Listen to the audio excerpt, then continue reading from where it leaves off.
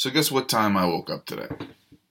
About 3:30. When I don't take my sleeping pills, sometimes I just only need a few hours sleep or whatever and get up much earlier than I normally would.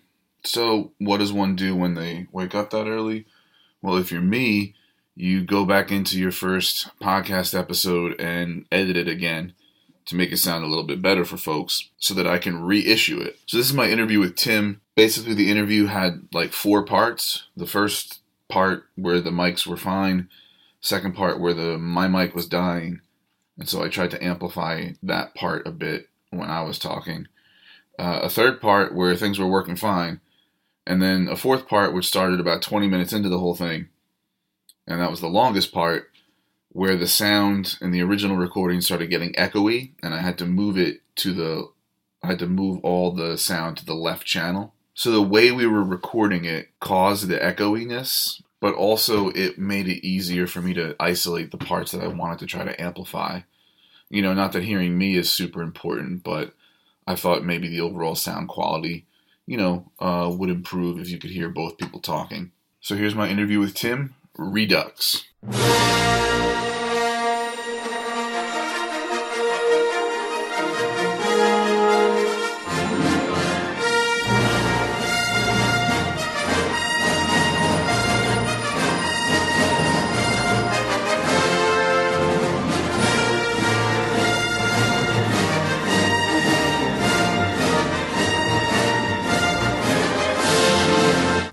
Okay, this is episode 1 of Brian Talks to Humans, coming at you from the Brian Talks to Humans headquarters, BTTHHQ, which is, of course, a tiny apartment with 2 dogs and a guest in it, so it's pretty cramped.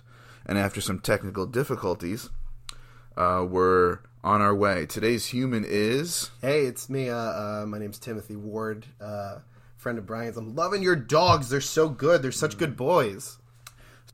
So, a really important question before we get back to that. Yeah, sure, please. How you doing with the national emergency? Man. Are you okay? I'm fucking... Do you feel emergent?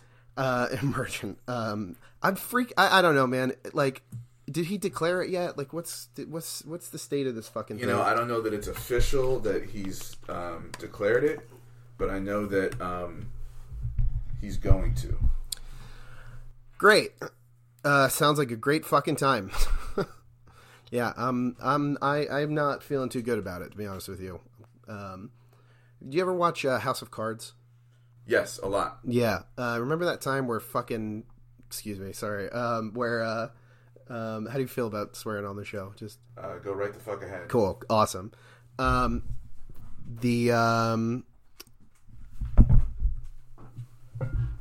Okay, sorry. Technical difficulties again. We're back on board. House of Cards and the analogy with the national emergency. Yeah, no, I just remember how this fictional TV president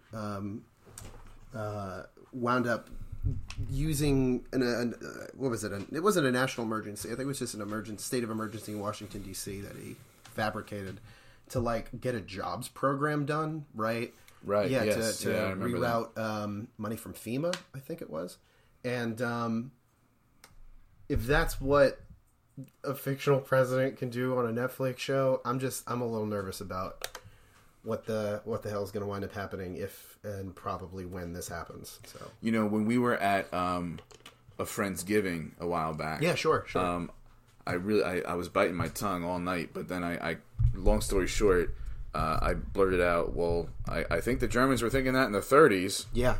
And I posted on Facebook a while back, this thing comparing this national emergency to the Reichstag fire in Germany, and then they said that was one way that Hitler was like, okay, now give me all this power that I didn't have before that in the Parliament, the Reichstag. Well, gave him that. Look at what happened power, with the Patriot Act in 9/11. Yeah. Right? Even I'm a bit of a Star Wars nerd, so I'm gonna reference this too. One of the reasons the Emperor in Star Wars came to power was because he fabricated a war, he fabricated an emergency, and he convinced the Senate, and the Senate was very corrupt in the Star Wars universe, which is, not really rooted in reality, as we all know. The Senate is a beacon of integrity, and wound up getting more and more emergency powers until he was able to just completely subvert the Constitution. Right.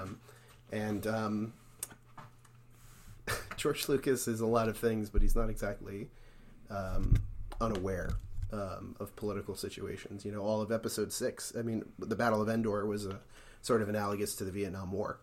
Okay, I can see that. Yeah. The little Ewoks that could, you know, fighting the grave imperial power. So, let's talk a little bit about nerd stuff. Yeah, sure. So, one thing that I was thinking about the other day is kind of like how you're super nerd. Yeah. Like, you do it all. It's Star Wars. It's Pokemon Go. Yeah. It's, you know, tabletop games. Sure. So, is it something where, you know, you start to... You pick up one or the other, and then you're just like, well, then I'll do this, then I'll do that, and you sort of make this constellation of cultural choices, and you kind of put yourself in this like, oh, well, I'm a nerd, so I have to like this kind of thing. Not that I'm saying you don't genuinely like it, no, but let me give you an example Please. before you answer. So, like, you know, I started getting into Grateful Dead and Fish, right? Right. And then you sort of take on certain sort of cultural practices when you do that, you know? And Sure. Then you start liking, you know, it's sort of a narrow sliver of bands at the expense of other things sometimes. Right. Like, so you're supposed to like Moe, you're supposed to like Umphreys, you're supposed to like, you know. Yeah, I'll take and so you pick those up, right? You know what I mean? Yeah. So is it, what got you into nerd stuff? Mm-hmm. And how did it get from like, you know, hey, Star Wars is cool to like, I'm doing everything, I'm super nerd? That's a really cool question. So my family in general, particularly my family of origin, they were not big cinephiles, right? They weren't big into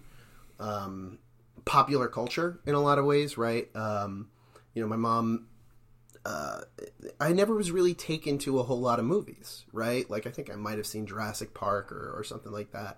But I remember in, what was it, 99, 90, something like that, when Episode 1 came out, The Phantom Menace, my aunt took me to that, and I remember, like, that was the first movie that I really loved, right?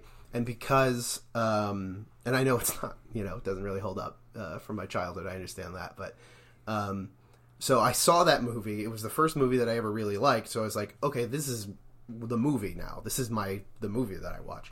And I remember watching the VHS tape in my grandmother's guest bedroom. It was still VHS then. Yeah, of course. And I would, you know, watch the whole movie through, press stop, because you had to press stop for it to rewind faster, watch that blue screen for about 40 minutes or whatever, then rewatch the movie. And so Star Wars, for a long time when I was young, was my literal only popular culture touchstone. So I played all the video games and read some novels and watched some TV shows. And I think that had a big impact on how I approach, not just, or maybe it wasn't an impact, but maybe it was sort of telling about how I would approach most things later on in life, is that when I find something I love, I dive deep and I dive heavy into it. I can identify. You know, and sometimes it has gotten me into trouble. You know, so Star Wars was a thing, and then video games became a thing because I was playing Star Wars video games, and then I got introduced to other different video games, and you know, I don't really know if I understand your point about, you know, when you get into one cultural sort of pocket, you start to sort of ingest a lot of that media specifically because you started in that pocket or something. But mostly, I'm kind of a collection of the people that are around me, you know? Okay. So I got into Dungeons and Dragons because one of my friends was running a Dungeons and Dragons Star Wars campaign. So I was like, cool, let me check this out and I'll have fun. Pause button. Please. So a D&D Star Wars campaign is like, so it's played with like the rules and stuff of D&D, but the universe is a Star Wars universe? Basically. Okay. Some systems, you know, there's 1,000 different tabletop systems, right? And a few of the Star Wars systems have their own rules and mechanics, but like, same basic idea, you know, you have a token and you have numbers associated with stats, and you roll dice to see what's going to happen. So, would it be safe to say that you were an indoorsy type of person when you were young? No, not at all. Okay. You know, I remember, like, I'm still young enough. You know, I'm 27, so I'm old enough to remember the days of AOL dial-up internet, and you know, the internet not being a particularly viable way to consume media. So a lot of the time I was playing outside with my friends. You know, it was also before cell phones were really popular, so I remember walking around with these fucking walkie-talkies that we all had, you know, different channels for, and Sure. you know.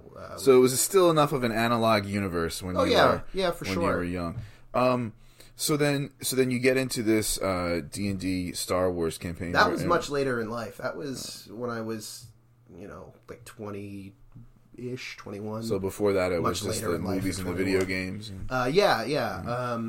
I played card games growing up because those were the cartoons that I watched. So like Magic the Gathering, a little bit of Pokemon, Magic, Digimon, more Yu-Gi-Oh. I don't know if Digimon has a card game. I thought they did. I could be wrong, dude.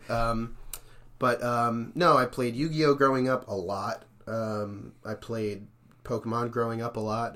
Not so much the card game as the video game, but you know what it is? I have a lot of jackets, and this is going to make sense in a second. I have a lot of jackets, you know, and I actual jackets. Like this is not coats. a metaphor, like wearing a lot of hats. No. Okay. Coats. Right. You know, the one that I'm wearing, you know, that I brought here today, I've had that for like 8 years, right? Like, I have another coat at home that I've had for 10 years. I don't let go of things that I like very easily, right? So even if I grew up with, like, football, I'm sure I would still be just as passionate, or, you know, if I was interested in football, I'm sure I'd be just as passionate about football now as I was when I was 12 years old. So it's more like I have a difficult time letting go of things that I genuinely enjoy. So, you know, as an adult, I don't really care if Pokemon is associated with, like, childishness, because I enjoy it. I know the complexities of it. And it brings me joy. So, like, why am I going to fucking stop that? So you think it's a personal thing, like you said, when you get into something, you dive into it? Yeah. Or do you think it's also somewhat a generational thing? You know, because sure, people, I don't want to say grow out of it, because, again, that makes things sound, you know, adult versus child. Yeah. And that sort of thing.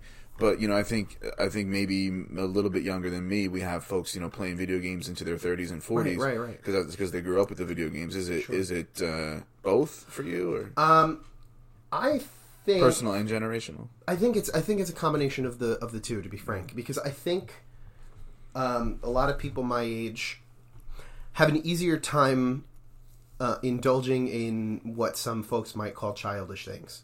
You know, I know toy sales are up. I remember reading an article about this. I could be wrong, but toy sales are up wildly with millennials, right? Like, you know, I bought like a $500 like custom made lightsaber that I like put together. I know. I don't know. See, laughing at that is so fucking rude, because I, you know, like, I play fantasy football, right. So what the fuck's the difference? Exactly. Right? That's what I mean. Yeah. So I think it's cultural, you know, generational, but I know it's very specific to me as well. You know. So you said there's the complexities of, not that I want to, you know, go down a rabbit hole with this. I mean, I'll get onto something else in a second, but, you know, so what are the complexities that make sort of something like a Pokemon Go, sure, you know, more than meets the eye to those folks who are dismissing it as like you're playing a kid's game? Okay, so I'll just talk about Pokemon proper for a second, because Pokemon Go is a complicated mess. Like, Pokemon proper is, you know, a giant game of rock, paper, scissors, for lack of a better word, right? You have different types, okay? I'll give you 3 for an example. There's water, there's fire, there's grass, right? Fire will do double damage to grass. Grass will do double damage to water, and water will do double damage to fire, right? And there's about 800 Pokemon, right, that all have different types, different type combinations. I think there's about 17 or 18 total types.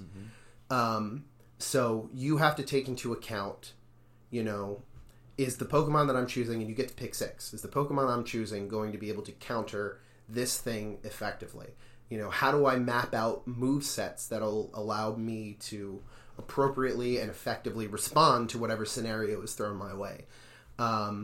You know, what items am I going to let my Pokemon use? Am I going to, give it an item that boosts its attack? Am I going to give it an item that'll let it regenerate health? There's like, it's almost impossible for me to describe like the uncountable amount of situations that you could be presented in a situation like that. So, to a kid, it's like, I got a Bulbasaur and it smacked the guy with its leaf, right? Like, but to an adult, it's like, is this person going to switch out a Pokemon? Because if he switches out a Pokemon, I need to make sure I'm using the appropriate move, not for the Pokemon I'm about to attack, but for the Pokemon that's going to come out. So you got to be several moves ahead, like chess. Exactly. It's more. There's a lot of strategy and there's a whole lot of knowledge that you need to have in order to most effectively participate in the match that you're taking. You're in at the moment. And I did that with Star Wars too. Like, when I was 8, right? I didn't pick up on the political intricacies of suspending the Constitution to grant basically a fascist, like, unchecked power. I was just like, those lightsabers are cool. And I like that big ball that blows up planets. So, I just think with age, for me, it didn't mandate that I get rid of some of these more quote-unquote childish things. It just allowed me to dive more deeply and more intricately into the subtleties of the things that I really enjoy. And it just so happens that the things that I really enjoyed as a kid had a lot of really interesting subtleties to dive into. So let's talk about another one of your passions. Yeah, please. Acting, theater. Yeah. When did you get into that? So when I was young, I had these Mega Blocks or Legos. I don't know which ones they were, but they were really big, right? Like, and I would build stages, and I would make my family watch me do Elvis impersonations, or like I would dress up as Santa Claus for Christmas, and I'm like 2 or 3 years old. So I did that a lot growing up. Did some school plays in middle school. I think it was George Washington in one year, and appropriately enough, got to play Santa Claus another year. And then in high school, that's when I started to get more involved in theater because, I'm not a jock. I'm not built for it. I have a couple of physical conditions that get in the way of me participating in those kinds of activities. So I went over to theater, and I had a blast. And, when I was in high school, I did well with the theater, but I was kind of like, whatever. It's not really, something I'm into. And then when I got to college, a friend of mine encouraged me to audition for a show she was putting on, and I wound up getting the lead in that show, and kept doing it, and I really fell in love with it. It was really important to me in my late teens, early 20s. Why then, and why so important to you? What button did it push? What itch did it scratch? I wasn't a popular dude in high school. I got there towards the end. People knew me, but that's just sort of the effect of being a senior, right? Mm-hmm. Then when I got in college, I found this thing that I was pretty good at, right? Like I was actually pretty good. I got a couple nominations in school awards, right, in the department. And it turned out this was the thing that I could do and I could do well. And I could do it in a way that was unique and specific to me, which made me stand out. And to be honest with you, as much as I love the performance, I kind of loved the big fish in a small pond sort of effect that it granted me. Like being able to walk down campus and have somebody say, hey, you're that guy in that show, right? You were really good, right? It was kind of an ego stroke, to be perfectly frank. But there was a real artistic component for it as well, I just really enjoy diving into anything and really picking it apart and being able to do that with a script, and decide what am I going to do, what action am I going to take that will effectively communicate the subtext of this line, or it's just interesting, and I liked being challenged. That was really the cool part. I had a lot of really great directors that really challenged me to do the best work that I could do, and it was just sort of thrilling. Even when I go to concerts or things like that, I'm always more uncomfortable in the audience than I am on the stage, which is an interesting thing for me. Yeah, because for so many people, being on stage and doing anything public is, yeah, a great fear there. So, so you're growing up, you're absorbing some of this nerd culture, and it becomes, an obsession. You move into high school, and you're into acting in theater. Before I forget, too, I don't mean to interject, but cool. One of the things about acting that I really like too is like I get to live in that sort of fantasy world that I like to occupy. Whether it's Star Wars or Pokemon or whatever, right? Like, I got to play like I got to play like a disembodied soul, like going through different reincarnations. That was a lot of fun. I got to play a psychiatrist. I got to play a pseudo-Nazi officer, and that was really disturbing, but it was certainly insightful. And, there's something about diving into a very specific and well-crafted world and inhabiting it, and that I really, really enjoy. Because for me, acting isn't becoming somebody else. Acting is... what would I do if I were in these circumstances, right? Like if I were this person, how would I behave?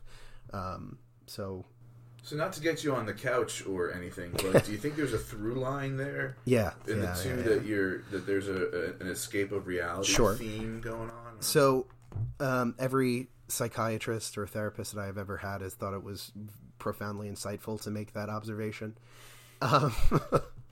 You're an actor. Folks, he's telling me that I made that observation, and it's not. No. No, it's an obvious and reasonable question. Sure.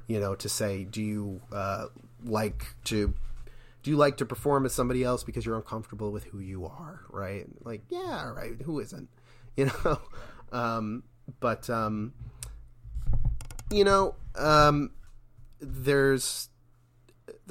for me, there's just something magical about just occupying space in a world that's a little more fantastical than ours, which is not to say that our world isn't full of drama and fantasy, but it's a little more contained in those other arenas. So, people always say, like, you never ask straight people, when did you know you were straight? Right. You know what I mean? Yeah. Although I could probably, if I wanted to, pinpoint a couple spots where I was like, realizing I like girls. Right. And one of them was seeing a pretty woman on a magazine cover in the supermarket when I was like 6 years old. Something like that. So, how did you know, and when did you know that, like, hey, I'm into both? Yeah. So that's interesting because when I was very, very little, I was a hopeless romantic. I remember there was a girl I grew up with, and I gave her a little flower when we were kids, right? I had a girlfriend, quote unquote, when I was in like first grade. So it was never. It was an interesting thing of like, how do I say this? I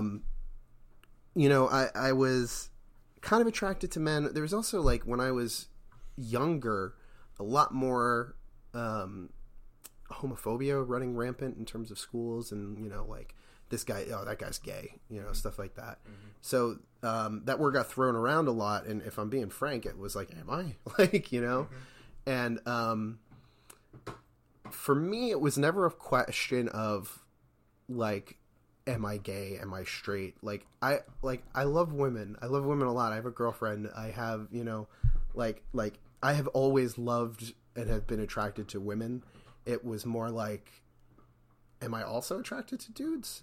Right. And that was obviously something that I explored, a little later than high school and stuff like that. But at the same time, it was never a question of, like, am I gay? Am I straight? It was more of a question of, like, no, I definitely like ladies, but, like, what's going on with this dude thing? Mm-hmm. But I knew something was up maybe 6th grade, 7th grade-ish. And then when I was in college, things kind of took off for me, and I dated a woman for a little while, and then started to explore other options, for lack of a better word. And it's weird because to me it's like the sexuality that makes the most sense, which is not me like dismissing anybody's personal identity or anything like that. It's just like, you know,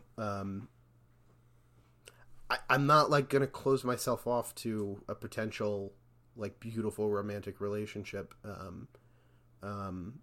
based on somebody's gender or lack of gender or, you know, their fluidity or whatever like that. So it wasn't it was more a question of what is the label that I have, because I knew I wasn't straight. So it was a question of like, where do I fall on the spectrum? Because we're obsessed with labeling. Exactly, which is a ridiculous idea anyway. Sure, yeah. And I mean, there's science to suggest that, at least I think I've read somewhere, that, you know, there's no such thing as 1,000% straight. I don't know, man. I think maybe scientifically not, but culturally, sure. It's kind of ingrained. You know, like I was just saying, like growing up and being called gay when I was a kid, right? Yeah. Like it was, like, you know, the word gay was used as a slur and an insult rather than the simple descriptor that, you know, we kind of use today. Mm-hmm. And I remember seeing something on Tumblr not too long ago about a smoking ad. It was like two kids in high school, and like this is a few years ago, like sneaking into the bathroom, and like they're getting a little too close. It's a little weird, and like he pulls a pack of cigarettes out of his pocket, and it like faded to black, and it was like a really ominous like truth voice, for lack of a better word. It was like, are they smoking or are they gay? I'm not even kidding, and I'm not even kidding. And then it went, smoking is gay. No, I'm not even kidding. It's a real... Yeah. I gotta find that. Yeah, check that out. It's fucking wild. Post the show notes, I'm gonna try to find a link to that for folks. And oh yeah, it's post that. Yeah. It's insane. It's wild. So, so then for you, it's just being open to possibilities. Right? Yeah, but I mean, there's also like I'm also genuinely attracted to men in many ways. But yeah, it didn't make sense to me to not embrace that part of who I was, because like it just meant closing myself off to whatever, you know, experience was going to make me the most happy. Around what age did you say, okay, this world likes labels, this is the label that I'm adopting? Yeah, it was maybe 20, 21. After my first real significant relationship, when I felt more comfortable moving around in that arena with a little more of a laissez-faire attitude, let's say. And it was, you know, the frustrating part was trying to figure out what to call myself. You know, like, am I bisexual? Am I pansexual? Am I queer? Am I hetero-flexible? Whatever.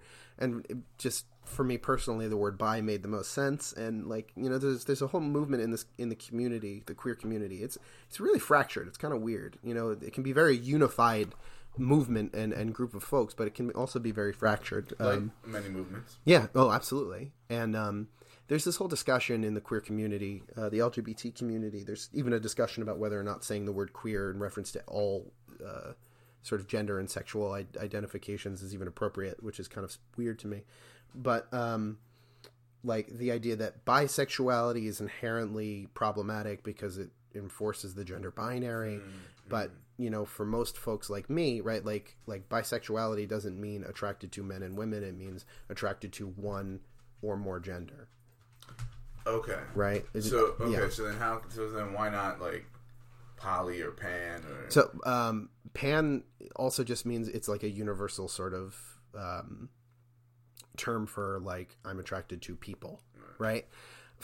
For me, like the two are relatively interchangeable as far as, you know, like I'm attracted to, I have a pansexual friend and we're attracted to the same people, not like individual people, but we're attracted to the same types of people. And for me, bi just made more sense. It just felt more correct for me and my personal identity than a different label. So it's just a weird thing that is being debated. Do you listen to the podcast Query? I don't. No, I don't. It's pretty good. I mean, I'm not of the community, but sure. I certainly enjoy it. It's one that you might be into. So yeah. You want to talk about mental health or no? Yeah, let's dive into it, man. So, around what age are you starting to feel certain things, or and around what age do they put a label on you whenever you get diagnosed? So my experience with therapy started very young when my folks got divorced. Okay.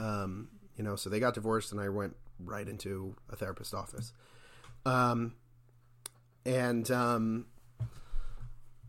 The first moment that I really remember having like an emotional sort of inappropriate, or let's say a heightened emotional state, is when I turned 13 and I like locked myself in my bedroom on my birthday party and cried because I was now a teenager and that my childhood was over. I mentioned that I have a medical condition. When I was 15 or 16, I received that diagnosis, and that sent me into a spiral of really my first major depressive episode. And as I got older, things got a little more complicated. The depression sort of started to get coupled with mania until right at the end of my first go at undergrad, and had to take some time off to get my recovery on track, right? Like my mental health and a couple of other different things that needed to get sort of under control. And the diagnosis proper maybe happened when I was 22. Okay. Which is, I have manic depressive disorder, right? So that's you're 2 though, right? You're bipolar 2. No, I'm 1. No? I'm 1. One. Okay. Yeah, I'm full blown, and we're here. All right. But you can't really diagnose that. One of the criteria is having a full blown unconditional manic episode, and that usually doesn't happen until you're early to mid 20s. Oh, okay. Yeah. Didn't realize yeah. that. So when I was younger, I was diagnosed with depression, ADHD, eventually obsessive compulsive disorder, or major depressive disorder. All of these diagnoses that didn't, account for a problem that couldn't have been diagnosed yet because I didn't have that manic episode. So I remember very clearly, like I had to advocate for myself. Like I read the DSM, right? Like I read through the diagnosing criteria for certain conditions until I was talking to some friends of mine who were in my outpatient programs, who were like also there to get their mental health under control.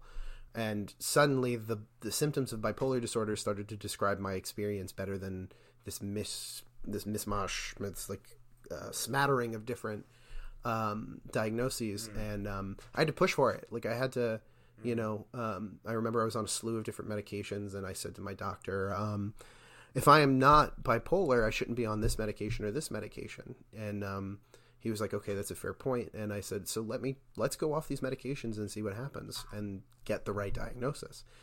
So I went off those medications under the proper medical supervision, right? And wound up having at least a mild episode, an episode enough to get the proper diagnosis. But one of the things that I've learned when it comes to my medical health and my mental health is that I need to be my best advocate.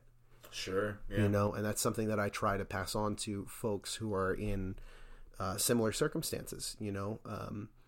I just, your experience better than anybody else. And as long as you're taking the advice of the professionals and the folks around you, in earnest, you still have to advocate for yourself. The only reason I still see my own the psychiatrist that I had been seeing since I was a kid was because he knows that I know. Like he knows he knows that I have a pretty decent understanding of how medications work and how my particular illness works for me. And he'll listen to me when I say, like, this medication isn't working. I think it's because of X factor, and we should probably switch over to Y dosage, right? Like, having that knowledge base has allowed me to, again, be my best advocate and make sure that I can take care of myself in an appropriate way. Yeah, I've had to do some trial and error with the meds too. Oh yeah, for sure. Unfortunately, it's not like diabetes where like, this is your blood sugar level, this is your insulin dose. So it sounds to me like in the teenage to early 20s years, you've got the physical health issues going on. Yeah. You got the mental health issues going on. you're exploring your sexuality, right? And these are tough years for folks, even without, right, sort of those three things going on. How do you come out on the other side, being the Tim that I know, right? Who's got his shit together, right? Yeah, I mean, absolutely. Who has their shit together? Nobody. Yeah. You know what I mean? No, I do. I know what you mean. It was a lot of realizing what I could and could not handle. Like I said, my first go around at undergrad went really well until my mental health started to get out of control. And one of the things that like made that sort of unmanageability show up was, like any other college kid, I drank, and I did, have some fun. I went to some parties and stuff like that. And the problem with bipolar disorder is that, here's an interesting thing, right? So alcohol is a depressant, right? I have bipolar disorder, and, there's depression, and then there's mania, which is like the other complete side of the spectrum, right? It's like anti-depression, and I'm not talking about like, Zoloft. Right. Right. No, yeah, right. Yeah, like, it's like Spock and bearded Spock. Like mania is bearded depression. I'll take your word for it. Right. Yeah. So, turns out the alcohol as a depressant was masking the mania. So it actually made my, mental health a little more manageable, right? Believe it or not. Then I got cast in a role to play a recovering alcoholic. I remember hearing about this. Yeah, tell so that story. I was very into acting at the time, again in my early 20s, and I was taught a little bit about method and a little bit about Stanislavski's system, and really diving into a character and inhabiting their world and their mindset. So I was like, all right, so I'll just stop drinking. One, that was a little harder than I thought it would be, and then two, you take the depressant away from a person that needs something to keep that mania in check. All of a sudden, all your symptoms are going to show up, and that's exactly what happened to me. And I had to walk away from school for a little while again, to help rein in a lot of things that I had no idea what they were or what was going on or how to manage them. And the simplest way that I can describe getting out on the other side and getting my own circumstances under control is to sort of just again, take the advice of the people that know more than I do. Yeah. And, eventually when you do that enough, you start to learn a little bit about your own circumstances and can advocate for yourself, but I'm only where I'm at today, and I'm only alive because people cared enough to, I guess, allow me the dignity of my own recovery, but also to take care of me when I couldn't take care of myself, right? Until I was able to sort of, again, start becoming my own advocate in a lot of ways. Yeah. So let's fast forward to now a little bit. You used the word girlfriend, so I'll use it. Yeah. Where'd you meet her? Through friends of friends. We were hanging out at a Halloween party, and somebody suggested we go into the city and hit up somewhere just like to dance or whatever, right? And I decided to say yes. Again, just another instance in my life that just showed up because I said yes at the right time. And we met. She laughed at my jokes. I asked her for coffee, and it went from there. That's how it goes. Interesting story about that night too. We were originally trying to go to a couple of different places, but the only place that didn't really have a line was this gay bar called the Monster. And it turns out I was the only one that had never been to a gay bar in that group of folks. It was all straight people, right. I was like, I've never been to a gay bar. So you got a healthy relationship. Yeah. You've got, like we said, for whatever shorthand that we're gonna use, got your shit together. Right. You just recently finished undergrad, correct? I did. Yes. So, are you still thinking about education? I am thinking about it. with that, it's kind of tricky because part of me is like, yeah, I kind of want to really do that. And then part of me is like, people have been telling me that for a long time. And I don't know if that's just something that has been incepted, into my brain, or if it's something I really want to do. But it's definitely on the table. It's weird. I didn't, because of how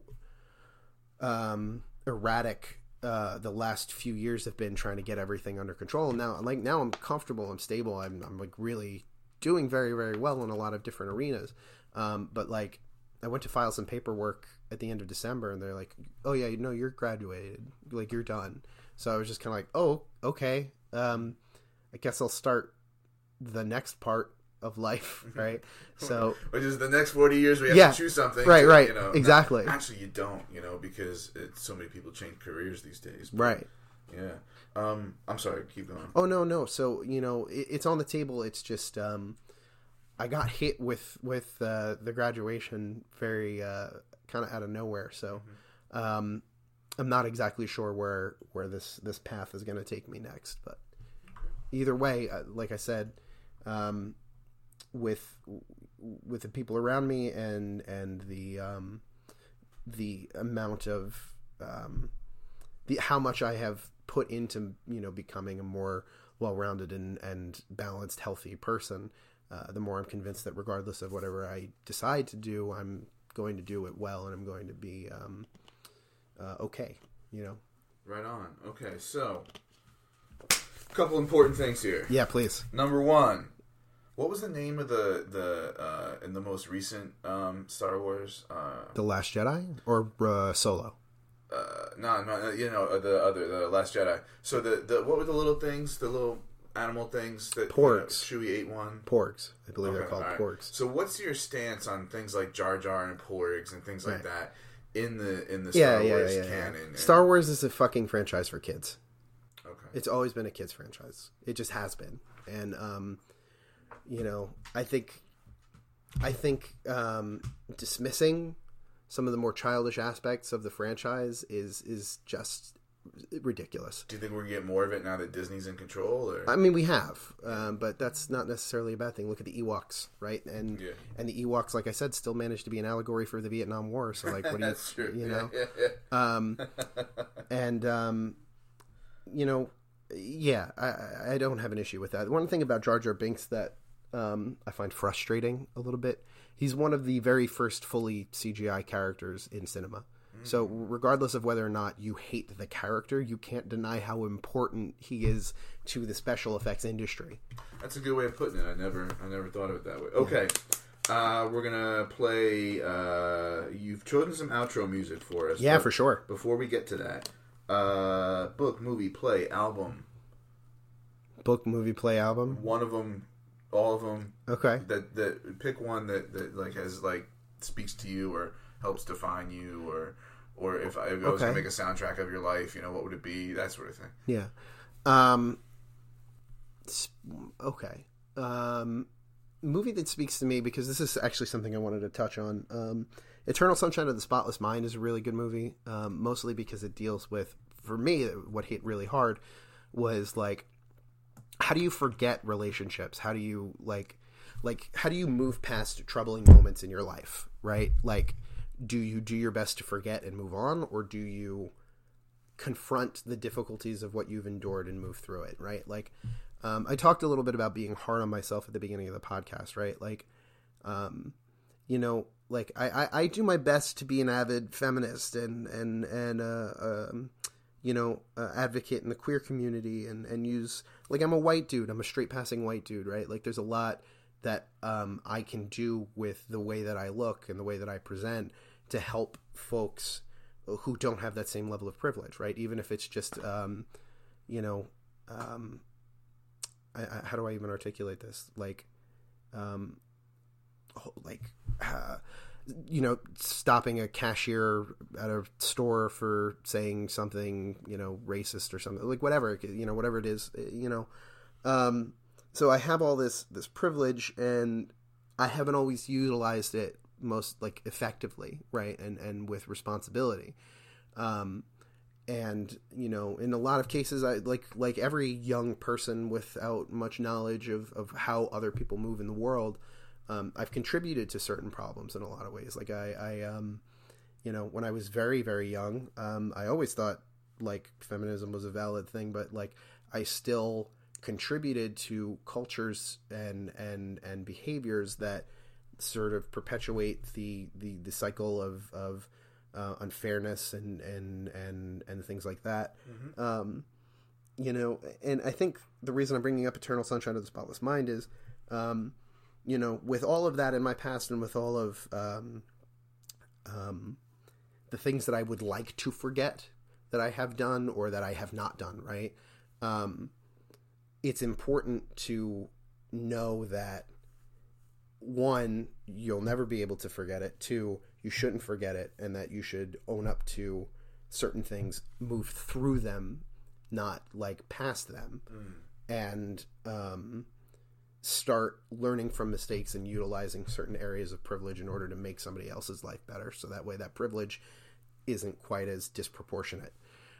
So that's one of I like Eternal Sunshine of the Spotless Mind in that regard. I've been thinking about it a lot lately. Okay. You're an actor. Yeah. What's your favorite play? Doubt. I really, really, really love Doubt. It deals with, I mean, I grew up Catholic. I'll abstain from the recovering Catholic joke. And I just really like the nuance of that play. It questions institutions without doing so directly. It, you know, the viability of those institutions and the integrity of those institutions. It is a really personal sort of story. You know, it's like 4 or 5 characters at the most. It carries a lot of impact, and it's one of my favorite plays for sure, by a long shot. So, plugs. Yeah. Let's plug first. Do you want to plug the voiceover stuff you're working on? Oh yeah, that would be great. I'm working on a cartoon show. It's a web series that's currently in the process of being funded. It's called Space Hotel.